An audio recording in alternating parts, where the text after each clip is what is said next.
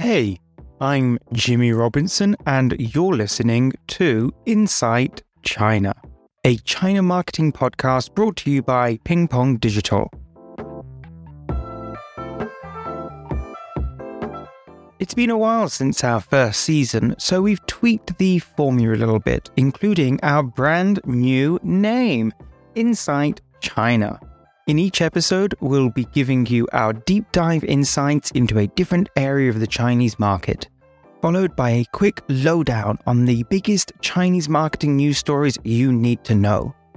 We'll also have the odd special guest joining us throughout the year. Catch new episodes on all major podcast platforms every month. We're starting this new series by focusing in on a subject that's always been at the core of what we do at Ping Pong Digital: education. Specifically, China's outbound education sector. But why education, and why now?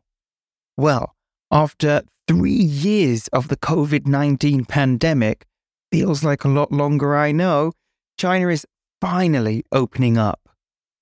And that is going to have a major impact on the education industry around the world.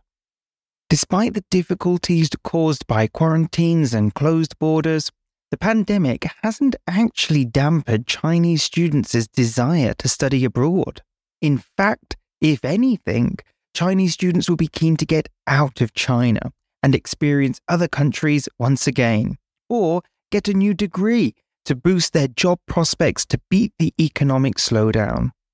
But Chinese students have changed a lot over the past 3 years, and universities can't just dive back into doing things the way they were done before. So in this new episode, I'll walk you through what's changed, why it matters, and what universities need to do differently to get the attention of Chinese students. Just a quick note before we dive into this topic. China's COVID policies were changing quickly at the time of recording, and some countries had even started reimposing COVID testing requirements on travelers from China. So the situation may be different by the time you're listening to this, but you can always contact us at Ping Pong Digital to get the latest updates. Deep dive. Like any topic from over the past couple of years, any discussion of education in China has to start with the COVID-19 pandemic. China's COVID timeline has been very different to most of the rest of the world. China closed its borders and locked down cities at the start of 2020. And by around June 2020, the domestic spread of COVID had basically been contained, what many refer to as zero COVID. Some international travel resumed, but only a couple of flights were allowed in from each country every week, severely limiting those who could enter and exit China. Throughout 2020 to 2022, however, even the smallest COVID outbreaks were usually met with strict lockdowns, sometimes whole cities. As late as October 2022, the 20th Party Congress basically committed to keeping up zero COVID. But then at the end of November, a fire in a residential building in Urumqi that killed 10 people provoked protests around China and overly harsh lockdown policies. And the government gradually started to dial things back. So as of recording, most of China's zero COVID measures have been removed. And a lot of people in China have caught COVID as a result.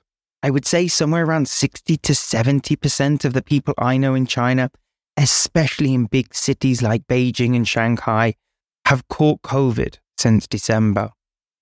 COVID disrupted many aspects of daily life in China, but the three that are most relevant to our discussion today are employment, international travel, and of course, education. Many parts of the Chinese economy took a kicking before the country decided to open up this year. Particularly, if I can say that word right, the service sector, and this has put a lot of pressure on the employment market. If they have the means, some people have started to think about retraining in a new industry or getting a foreign degree to give them an extra boost on their CV. Of course, international travel was pretty much off the cards for most of the last 3 years.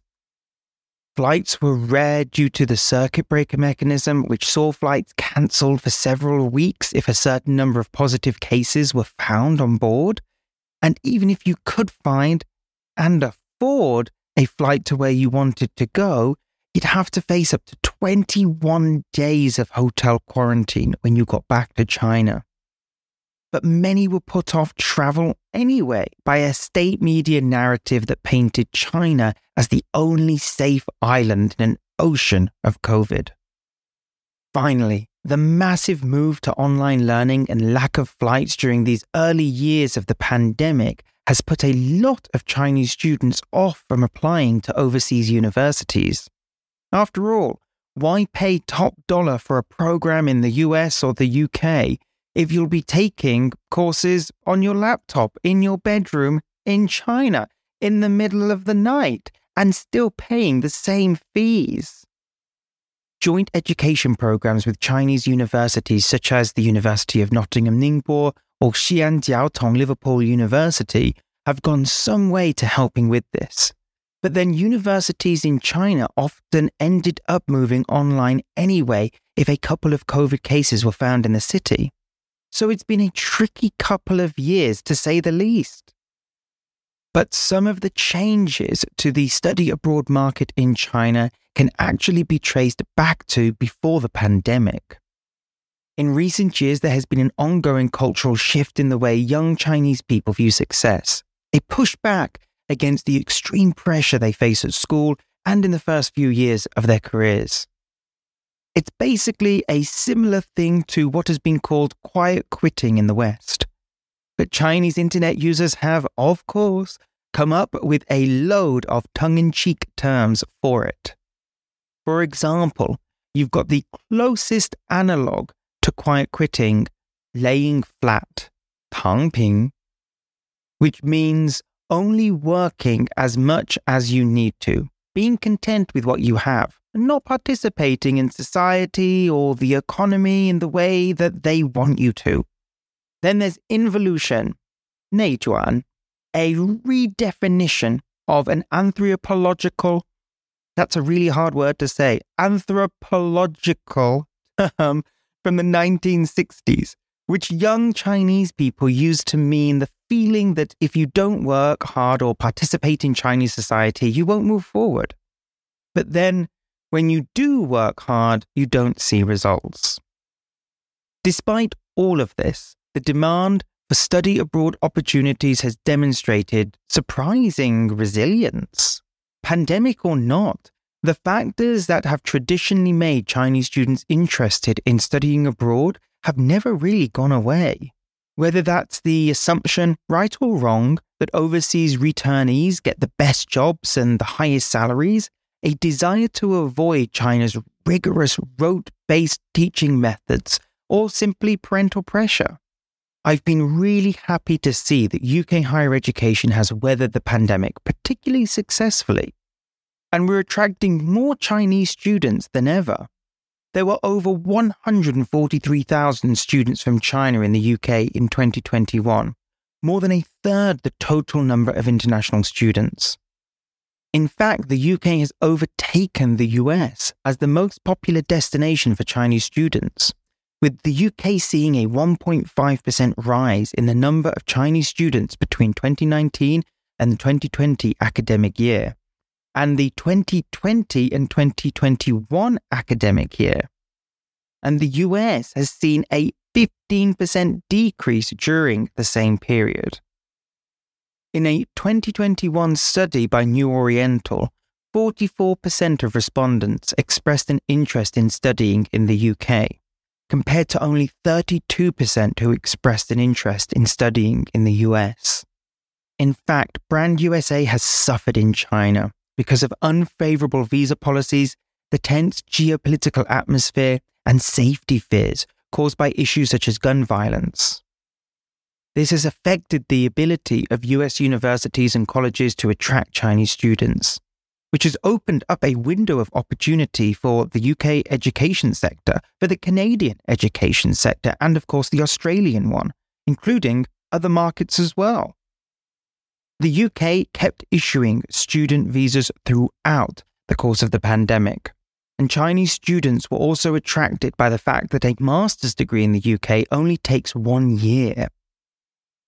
UK universities have also recognized the importance of good digital marketing to attract Chinese students, with 100% of the top 100 universities on WeChat, which, of course, I am happy to say Ping Pong Digital has played no small part in.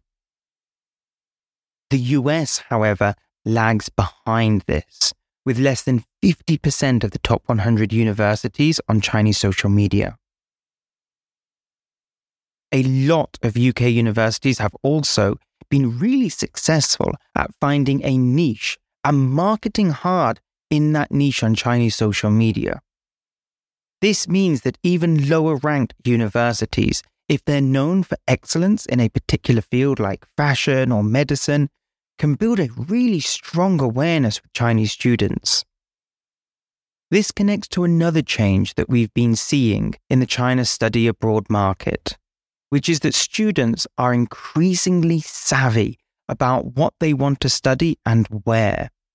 Students are no longer sticking a pin in the top 10 of the Times Higher Education or US News rankings and saying, that'll do. That's not to say that rankings aren't important, because they definitely still are. But more and more students are thinking vocationally about how their overseas education will serve them in the future. Crucially, whether it represents good value for money. At the same time, we're seeing an increasing number of people taking career breaks and going abroad to pursue a postgraduate education and executive education, either to consolidate their current career or to retrain or reskill. So where do we go from here? As China reopens, the next couple of years, particularly the next 6 months, are likely to bring a lot of uncertainty for higher education around the world. To make sure that they're ready to win back Chinese students, universities need to work smarter, not harder. There are a number of steps that they can take to do this. The first step is to reassess your digital marketing strategy. It's no secret that you need to be on WeChat and Weibo if you want to connect with Chinese students. But what kind of content actually attracts their attention? It's not enough to just be on Chinese socials sharing news and announcements these days. You've got to create content that really celebrates what your university or school is all about to stand out from the crowd. It also helps to show that you understand Chinese students and Chinese culture, which you can do by celebrating festivals like Chinese New Year or even Chinese Valentine's Day. And if you didn't know that Chinese have their own Valentine's Day, this is a perfect example of why you need help to plan these things out. But you also don't need to limit yourself to Weibo and WeChat. Q&A knowledge sharing platform Zhihu, which is a bit like China's Quora, is a popular place to find out about universities and the whole study abroad experience. While Xiaohongshu, also known as Little Red Book or Just Red, can be a great tool for softer brand building and image cultivation. Another thing that I have started to encourage universities to do is to reassess their course offering in relation to Chinese students. Which of your courses are the most popular to Chinese students? What can you do to improve those courses? What subjects are popular with Chinese students at other universities? And could you create courses in those subjects? Specialized courses in fields like tech or pharmaceuticals could be taught in partnership with big Chinese companies to help drum up interest in the industry, for example. As I mentioned earlier, this can really help universities that don't place highly in rankings like QS or Times Higher Education to stand out and build a name for themselves. It also relates back to what I was talking about earlier, with Chinese students getting more practically minded in their approach to choosing a course. And it's worth looking into skills-based courses targeted at Chinese students. So in conclusion, The main thing I'd like higher education providers to take away from this discussion is that you can no longer rest on your laurels when it comes to attracting students from China. Countries like the US and the UK will always be popular with Chinese students. That's just a reality. And high-ranked universities will always get a lot of applications. But there's no doubt that the field is getting smaller and a lot more competitive. It's really key to stay up to date with what Chinese students want and what they're talking about, what they're interested in, and make your recruitment strategies flexible based on that. Of course, it goes without saying, Ping Pong Digital is ready and waiting to help you with this. And in fact, I'm going to talk a little bit more about our new approach to education in just a second. 3 things from China that you should know about.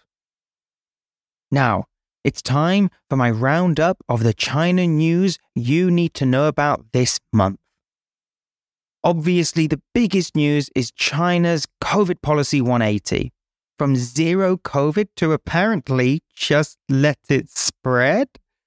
At the time of recording, China has downgraded COVID-19 from a Category A infectious disease, which is the highest level, to a Category B, meaning that people who catch it no longer need to be quarantined, including travelers from abroad.